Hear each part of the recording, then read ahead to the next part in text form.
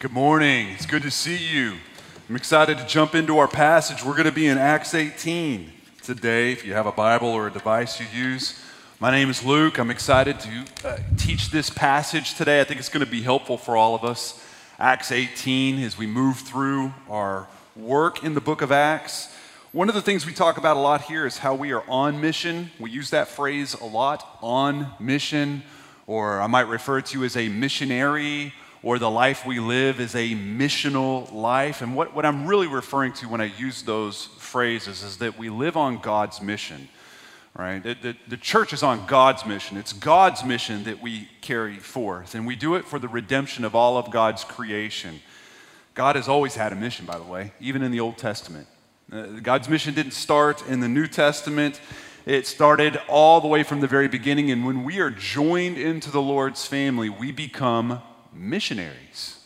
That's the equation. That's how it works out. And we kind of see in the New Testament the Lord lift up certain phrases, like in Acts 1:8, when we started this whole series, talking about how we will be empowered to be witnesses in different people groups and in different places. And then we hear in Matthew 28 what we call the Great Commission, being this emphatic declaration that we are to go and make disciples who will make disciples in all areas of life. Right? So, if you are in Christ, you are on mission. That's how it works. If you are in Christ, you are on mission. Now, we might be distracted while on mission. We might be disobedient while on mission, but we cannot decouple the Christian identity with being a missionary. You can't pull those apart from each other. Now, missionaries today, they don't necessarily cross oceans and go into the jungle or anything like. We do cross ideologies, though. And the church is full of missionaries. God's missionary church is a big one, full of stay-at-home moms and entrepreneurs and cage fighters and students and anything you can think of. It is a big church full of missionaries. And this is one thing I know about being a missionary. It's exhausting. It is fatiguing. And it is very discouraging. In fact, it's terrifying, straight up terrifying sometimes. One of the things I love, probably one of my favorite quotes from Charles Haddon Spurgeon, who was this elite preacher a long time ago. He's a Baptist preacher in London. He has this quote that we read over our pastors when we set them in here a few weeks ago. And he says, "The ministry is a matter which wears the brain and strains the heart. And it drains out the life of a man if he attends to it as he should." Now, he's speaking to pastors here. He had a small school where he built and trained pastors, but this is true of all ministry. And I think if you find yourself as a missionary today, but you're kind of tired, maybe grumpy, fatigued, this is going to be a helpful passage for you today. I mean, if you're leading a missional community, maybe you're co-leading, hosting, maybe you're just a high contributor in your missional community. Maybe if you catch yourself explaining the gospel to friends, to peers, to coworkers, you pray for them, you hope for them, it can be draining. It can strain the life right out of you if you do it long enough. And this weariness, it actually finds us when we're already fatigued, just for being a human, just for being alive. That's tiring alone. I mean, life is kind of this pendulum. It's this exercise in being charged and being depleted pretty much every day. Your bed is like a wireless charger that you lay on every night, and it charges you and gets you ready for the next day. You start the next day with a full charge, and then what happens all day? Same thing that happens to your phone. It starts to deplete and starts to drain, which is why despondency finds us in its most acute form in the evening hours. Batteries are empty. And some seasons deplete us more than other seasons, right? November's not April. The winter is not the summer. In fact, the summer months seem to remind us that even though bits and pieces of our life slow down and we might be able to squeeze out a vacation here or there, or at least a long weekend, we still seem to be weary, don't we? And the reason is because the fatigue and the weariness we're really talking about right now is not something that a vacation can solve. We're faced with the fact that we have lots of limitations. In fact, they're front and center. It's all we can see. It's our limitations. We feel like we should be rested, but we're not. And that can be scary. And that's where some of us are today, right? even the idea of being on mission is fatiguing. I mean, even as I started the sermon with, hey, this is what it means to be on mission and a missionary, there might have been some of you inside that were like, oh man, I'm already tired. Luke's about to talk for the next 32 minutes on something that I should be doing that I'm not doing. He's going to talk a little bit about how I ought to be doing something in my workplace or my home or my neighborhood that I'm not doing because I'm so tired. Just talking about it is fatiguing, right? And listen, let me just tell you, as a guy who's not a young pup anymore, the fatigue, it amplifies as you age, as you get older, right? Paul says it well to the Corinthian church. He says, although that we are renewed inwardly every day, guess what happens outwardly? This earth suit we wear. It wastes away every day. And what that means is my charge doesn't hold like it used to, right? I have to charge myself a little bit more often, and my battery wears down quite a bit faster. I know I'm not bulletproof anymore. That's where a lot of us are. And we realize that all of our dreams that we had when we were young just did not come true. And that awareness of where we're at in life as we age, it brings even more weariness, even more fatigue, even more discouragement. All of this to say, I know many of us are tired. And not just tired, we're tired of being tired. And maybe a bit ashamed that we feel that tired. And ultimately what it is we hate, capital H, hate coming face to face with our limitations. I do anyway. I hate it. With all my best attempts and all the best technology I can find to master my universe, I still have limits. I bump into them all the time. We all do. We all want to be unlimited though, boundless. We want our data unlimited, want never-ending breadsticks. We want our coffee refills to be unlimited, our streaming to be unlimited, unlimited energy, unlimited everything. And where we do bump into borders and boundaries and limitations, we will invent technology to take them away. The light bulb comes around and it removes the limitation of night so we could keep producing things, right? Planes and cars and trains, they remove distance as a limitation. See how good we are at this as mankind? Robots are now replacing human beings in warehouses and in restaurants so that people are not limited in their overnight deliveries and then their cheaper food. We don't even want to be limited by our planet, so we talk about colonizing Mars. Cryogenics says that if we freeze certain parts of our body or all of our body, we might be able to maybe get past this limitation called death. We hate being hemmed in. Technology will promise in some ways that it can remove all of our borders and limitations, and we're addicted to it. And here's why. We got it honestly. We got it from the garden, where our parents themselves wanted to be autonomous and unlimited. They also did not want to be hemmed in. They refused their borders, and in doing so, they brought creation itself crashing down around them. And now, even today in 2022, with the best of strategies and the best of technologies, we still get weary and tired of being tired. But what if that's good? What if it's healthy? What if it's good and healthy for us to be limited, to be finite, to bump into our hard edges, to be tired, to be fatigued? And what if that's a good place for us not to be boundless? And what if it actually leads us to worship?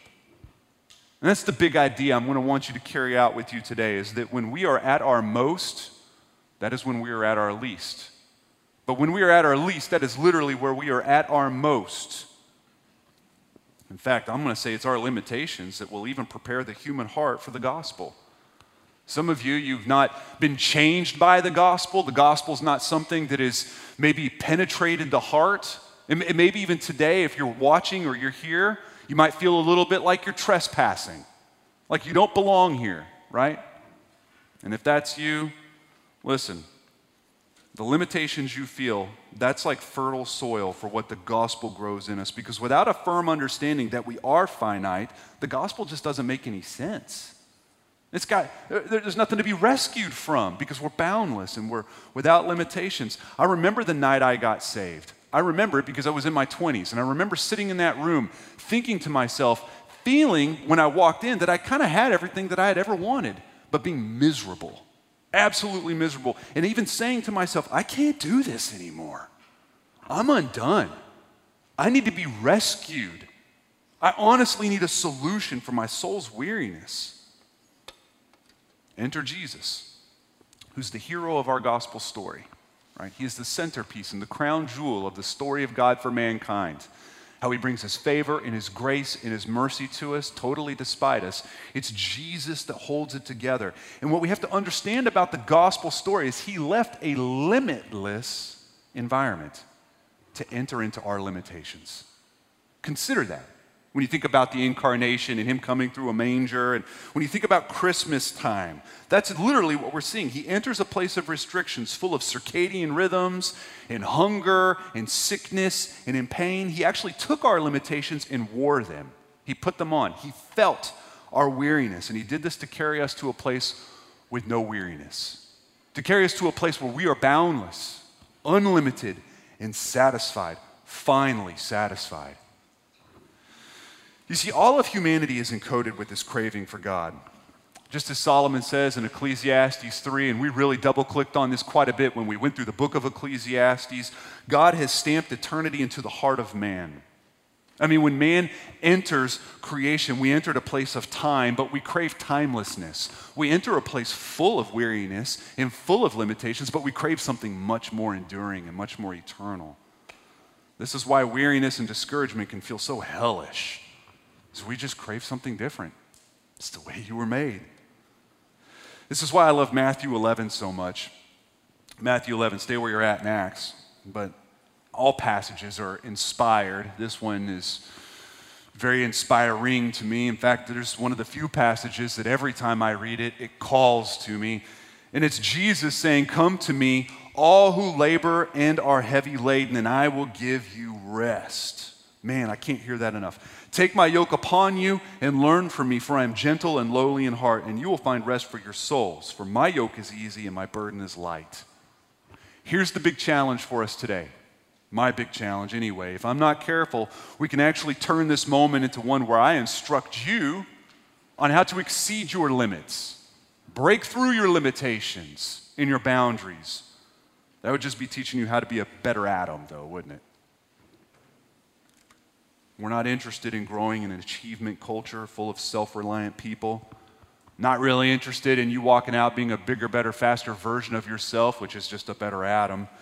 But maybe to abide and hide inside of the second Adam, who is Jesus Christ, who came to undo the works of the first Adam, who did come into our boundaries and remove our weary fatigue. My goal is not for you to walk out self-reliant with a list of things that you need to do to be more impressive to God, but to walk out thinking, look what God has done. Look what God has done. That's the goal. So what do we do with our tired selves when we are also called into mission? We're also called into mission, which, to be honest, as we've already seen, is expensive and draining if we attend to it as we should, according to Spurgeon. When already exhausted, how do weak and wounded missionaries walk forward? I think the best way to get that answered is just to ask one. And this is where we're going to find Paul. So look at Acts 18, verse 1. We're just going to walk through a little bit of this passage.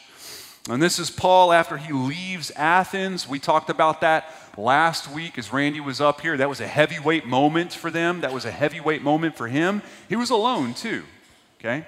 Just to remind you of that. Verse 1 of Acts 18, it says this. After this, Paul left Athens and went to Corinth. And he found a Jew named Aquila, a native of Pontus, recently come from Italy with his wife Priscilla, because Claudius had commanded all the Jews to leave Rome. And he went to see them, and because he was of the same trade, and stayed with them and worked, for they were tent makers by trade. And he reasoned in the synagogue every Sabbath and tried to persuade Jews and Greeks. Okay, let's pause for a moment because there's a lot there. Paul is alone and he drags himself to Corinth. Drags himself because he was tired. He was wiped out, and he's entering this overwhelming city. And it might sound like I'm speculating right now. Luke, how do you know that he was tired? How do you know that he was wore out? He actually says so. If we go to the book of 1 Corinthians, which is a letter to this very city that he just waltzed into, this is how he almost starts the whole letter off in 1 Corinthians 2. Stay where you're at. He says, "For I decided to know nothing among you except Jesus Christ and him crucified. And I was with you in weakness and in fear and in much trembling. Not trembling, much trembling. And my speech and my message were not in plausible words of wisdom, but in demonstration of the Spirit and of power, so that your faith might not rest in the wisdom of men, but in the power of God. Weakness, fear, and a whole lot of trembling. Not really the Paul that we've all come to grow and love, right? Doesn't even sound like Paul. But I want you to consider the beatings he's had, the nights in jail, the pain he has suffered, the loss of friends, the loss of reputation, his health, his money. Listen, he doesn't even have control over his surroundings. He doesn't get to really decide when he's leaving these cities. Have you caught that? He's kind of pushed out of them, chased out of them. And he enters Corinth weak, full of fear, with a lot of trembling. Corinth isn't like all the other cities, too. It's not like Athens or Ephesus or Jerusalem. Corinth, first of all, is much larger. It's one of the largest people centers of the ancient world, and it's morally bankrupt. Not thousands, dozens of thousands, many, many thousands of prostitutes would roam the streets. It was a sailor's town. It was a marketplace town. It's touching two different seas. Tim Keller, when he was asked about this, he says if Athens is like Boston today, where Boston is kind of a seat of academia, he said Corinth is more like Manhattan with a whole lot of Las Vegas sprinkled on top. It's one of the most depraved places Paul had stepped foot on to this point. And he was tired when he got there. He was already weary from being on mission, for being a human. So how does God minister to him? First thing he does is he brings him some new friends. Aquila and Priscilla, very cool couple, always named together, very helpful. In fact, at one point, Paul says that they even saved his life. Here's what's interesting. When I read this is when I'm discouraged and I'm tired, I don't want new friends. I don't want any new friends. I want isolation. Because this is what a new friend tells me in my mind. That's going to demand more energy. I don't have any more energy to give. That's an introvert's dilemma, by the way, right? But every single introvert in here is like, yep, I'm there. I didn't even have to finish the statement. And all of us kind of grow more introverted as we age anyway, so most of you understand what I'm saying to begin with. But so much of God's ministry is through his people, right? New friends. Being alone, it actually promises a form of rest. But living alone pervasively will drain your soul dry.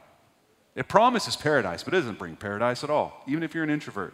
You see, solitude is different from isolation.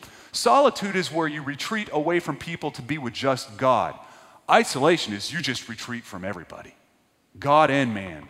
You're just alone for the sake of being alone. Listen, there is a place for solitude in the growth of a disciple. If you want to grow as a disciple, you can't really grow too far unless you employ a good sense of solitude. Isolation, however, there's no place for it. There's no place for it.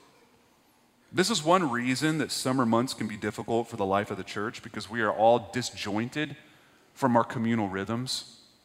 That which was pretty entrenched in the spring and the fall, we kind of let go of a little bit, right? And by May, we're kind of ready for it, aren't we? A little bit more margin in the schedule, a change of pace, just the doing things a little bit differently. If you are not careful, that extra margin that was solitude turns into isolation really fast. Really fast. That's what pastors know. Just behind the curtain, what pastors talk about sometimes when pastors get together and talk about pastor stuff, the summers are a great time for people looking for community. It's also a time where we see a lot of families disappear. They just disappear because they found isolation and they just employed that in their life. We got to move back on to this passage. He goes into business with these guys, his new friends, working with his hands. And if Paul's anything like me, he's probably reflecting in that time, working with his hands, working with leather, making tents, defragging the old mental hard drive, kind of working through what God has done in this second missionary trip, what he's doing with his heart. I think this is a healthy time. I think I grew up reading this passage that, my gosh, he's having to make tents? What a horrible season for him. Like it's something bad thing. I think he's probably excited about it, probably looking forward to doing something like this, even for a small moment. And he's also making money. He's also making money. right? See, he doesn't want to be a burden to this young church, which is barely even a church plant at this point. Probably not even I don't even think he has a launch team at this point. Now, later on, even to this very same people, Paul will make an uber strong case on pay your ministers, pay them well. We don't have a lot of passages in the Bible about how to pay a minister. The ones we do says pay them well, right? But in this specific case, he wanted to remove the burdens from that young church plant. That's, believe it or not, that's how churches are still planted today too, by the way. I mean, me and my bride, we literally we raised our own salary. We didn't even start taking a salary from Legacy until a few years ago, right? To take the burden off of the church. Bivocational church planting is another effective strategy. Barista by day, pastor by night, right? That one's a little harder. Shot clock is a little faster, obviously, because they're working so many hours. But this is basically what Paul's doing, right? That's what he's doing. But just for a little while. Just for a little while. We're about to find out why. Acts 15, verse 5. Let's get back into the passage. It says, when Silas and Timothy, not new friends, those were old friends, when Silas and Timothy arrived from Macedonia, Paul was occupied with the word, testifying to the Jews that the Christ was Jesus. And when they opposed and reviled him, he shook out his garments and said to them, your blood be on your heads, I am innocent. From now on, I'll go to the Gentiles. And he left there and went to the house of a man named Titius Justus, a worshiper of God. His house was next door to the synagogue. Crispus, the ruler of the synagogue, believed in the Lord, together with his entire household. And many of the Corinthians, hearing Paul, believed and were baptized. All right, now he's building a launch team. But old friends show up. They bring encouragement and they bring money, right? They bring money so that he could occupy himself fully with the ministry full time. Again, we're not speculating on that. He writes to the same exact people, 2 Corinthians 11, and he says this, and when I was with you and was in need, I did not burden anyone. Why? Because he's making tents. And then, for the brothers who came from Macedonia supplied my need. That's Timothy and Silas. So I refrained and will refrain from burdening you in any way, because he's a good church planner. But he immediately finds the same brick walls he finds in every other city. So he lets everybody know when they were rejecting him that if you refuse Jesus, you are self-destructing, and that's on you. So he shakes his garment out, which is this ancient dramatic way of basically saying, you're on your own. My part here is finished, and your results, they don't stick to me. I'm not responsible for the decision you make. I'm responsible for you hearing it clearly. That's all that's going on right now. And then probably the biggest flex in the entire passage is he takes his efforts next door. He's rejected from the synagogue, and he's like, all right, party next door. And they all move next door. And not only that, who does he take with him as part of his launch team? The guy that was leading the synagogue. That's who he starts with. I love this part of the passage. And the church grows. And at this point in the passage, you'd have to think to yourself, he's back. Paul's back doing Paul stuff. He's got to be more confident now. This had to have given him this giant jolt of energy because, man, he's crushing it in Corinth. But he's still in a discouraged and weary place. He's still fearful. How do we know this? Again, I'm not speculating. Look at the next verse in verse 9. And the Lord said to Paul one night in a vision, do not be afraid. Listen, we don't say that to people that aren't afraid. He's telling him that because he's afraid, right?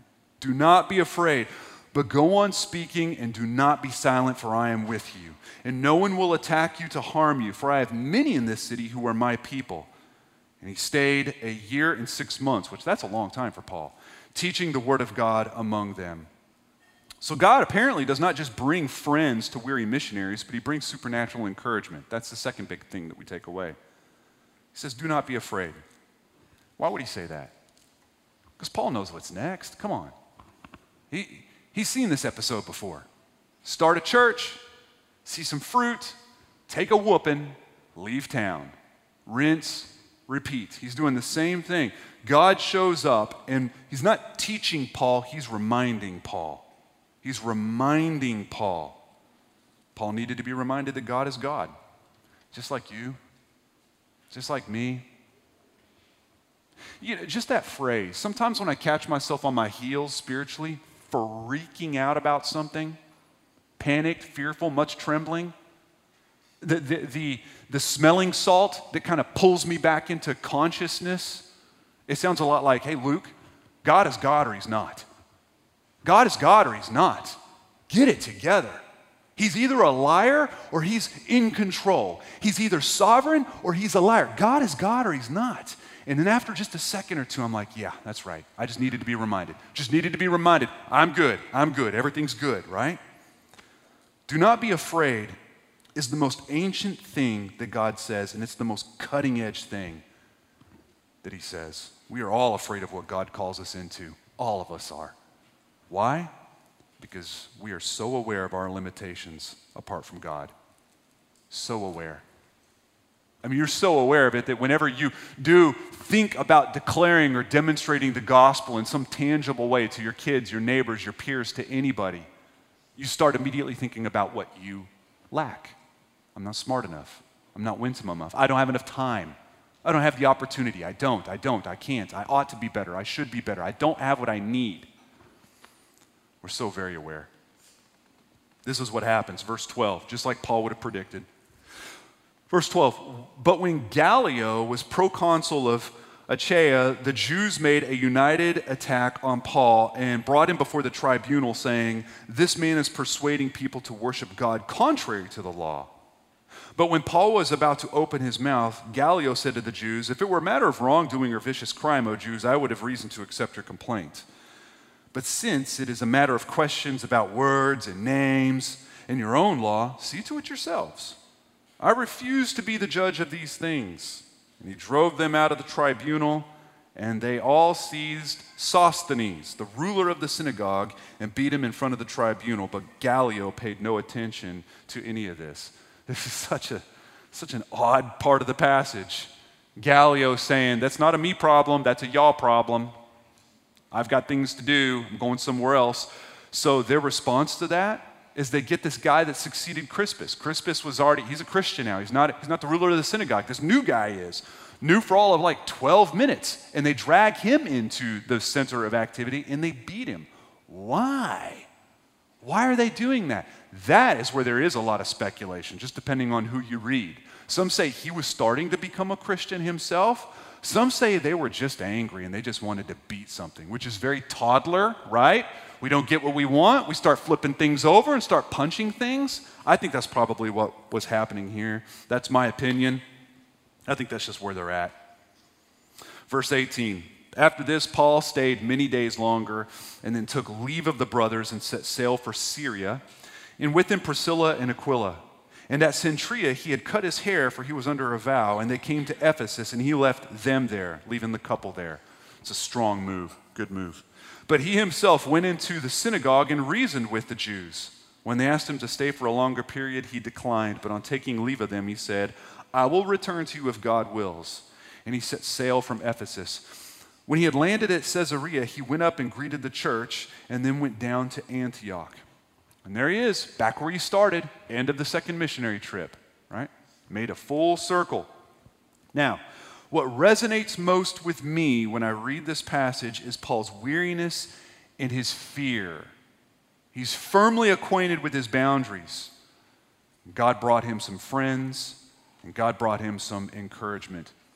But what do you think his temptations were? I would imagine they're the same as ours, right? When I'm reminded of my limitations, my temptation is to retreat by myself. We just talked about that, isolation. I'm so tempted to isolate. To distract myself, that's another thing. And then just to double down and try harder. That's a sneaky one, right? Distraction is easy. We have 1,000,001 ways to distract ourselves. If there was an Olympic sport on scrolling, teenagers in America would dominate. We would have a gold medal every year because we have all gotten listen, you could do this for hours. Don't believe me? There's some apps. Just get on there, 6 seconds, not good enough, 4 seconds, maybe another second. You just keep doing this. You could do this for hours, friends. And whenever you're doing this for hours and you're scrolling on your phone, you never have to come face to face with your limitations. You never have to come face to face with your discouragement or your weariness because you're escaping. You're distracting yourself. And it's easy to do. The sneakier one is shame-based work, rededication, where we just try harder to be better, but we don't do it from a gospel center. We don't do it from the right foundations. We just do it to be more impressive. I ought to be better than this. I should be. Anytime you hear those words, ought and should, that's just the voice of shame echoing around in you. You ought to be better than you are. You should be different than you are. And there's something in that we hear. We think, yeah, if I'm going to be clean, if I'm going to be beautiful to God, if I'm going to be impressive, I'm going to have to perform better. But friend, let me just tell you, that brings on a very wicked kind of anxiety. An anxiety that you should be something, but yet you cannot be that something. Growth is only good when it comes from gospel motivations. If you're growing and it's not from a gospel motivation, that's not good. That's not good. It's not the kind of growth you really are looking for. You are free to grow. You are free to put some sins down. You're free to be different tomorrow than you are today. You're free to do that. But your growth doesn't extract more favor from God. Your failure to grow does not forfeit any of God's favor if you are in Christ. Thinking that that's the case breeds this anxious toiling. I love Psalm 127. It says, unless the Lord builds the house, those who build it labor in vain. Right? That doesn't mean don't build. It just means that as you build, understand God is the one that is working. He is the one that is really using strength and might. If you forget that, then you're wasting your time. It goes on, unless the Lord watches over the city, the watchman stays awake in vain. It doesn't tell us not to watch. It is in vain that you rise up early and go late to rest, eating the bread of anxious toil, for he gives sleep to his beloved sleep, or he gives to his beloved sleep. Listen, here's the gospel for us in a passage like this. We are free to celebrate our limits because we are finite. We're finite. And it is our weakness that we actually find that we're quite full. When we find that we are at our least, that's actually when we are at our most. Paul talks to this people much longer down. He's planted the church, he's written a couple letters, and he says this to them after God has given him a thorn that he did not ask for. Didn't ask for this thorn. You want to know why? It's another limitation. He's wanting to get beyond it. He's like, hey, let me loose. Take the thorn away. I could be much more effective. And then God says, my grace is sufficient for you. My power is made perfect in weakness. Therefore, I will boast, Paul says, all the more gladly of my weaknesses, so that the power of Christ may rest upon me. For the sake of Christ, then, I'm content with weaknesses, insults, hardships, persecutions, and calamities. For when I am weak, then I am strong. Paul was held down by this thorn. He wanted to be limitless. But what he finds is that joy is going to be right where his limits and God's power touch, right where they collide. In his weakest, he found a fullness. He celebrates it. He worships in it. He finds deep contentment in this. Friend, let your weariness, your empty discouragement remind you that you are finite, remind you that you don't have an eternal charge to you on this planet. Let being drained remind you of how sufficient God is, of how beautiful God is, how faithful God is.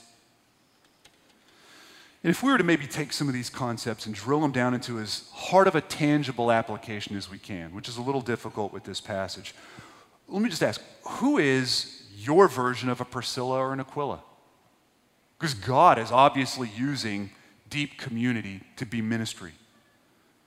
Who is someone in your life that doesn't really drain you further? Someone that you could be vulnerable in front of? Really vulnerable?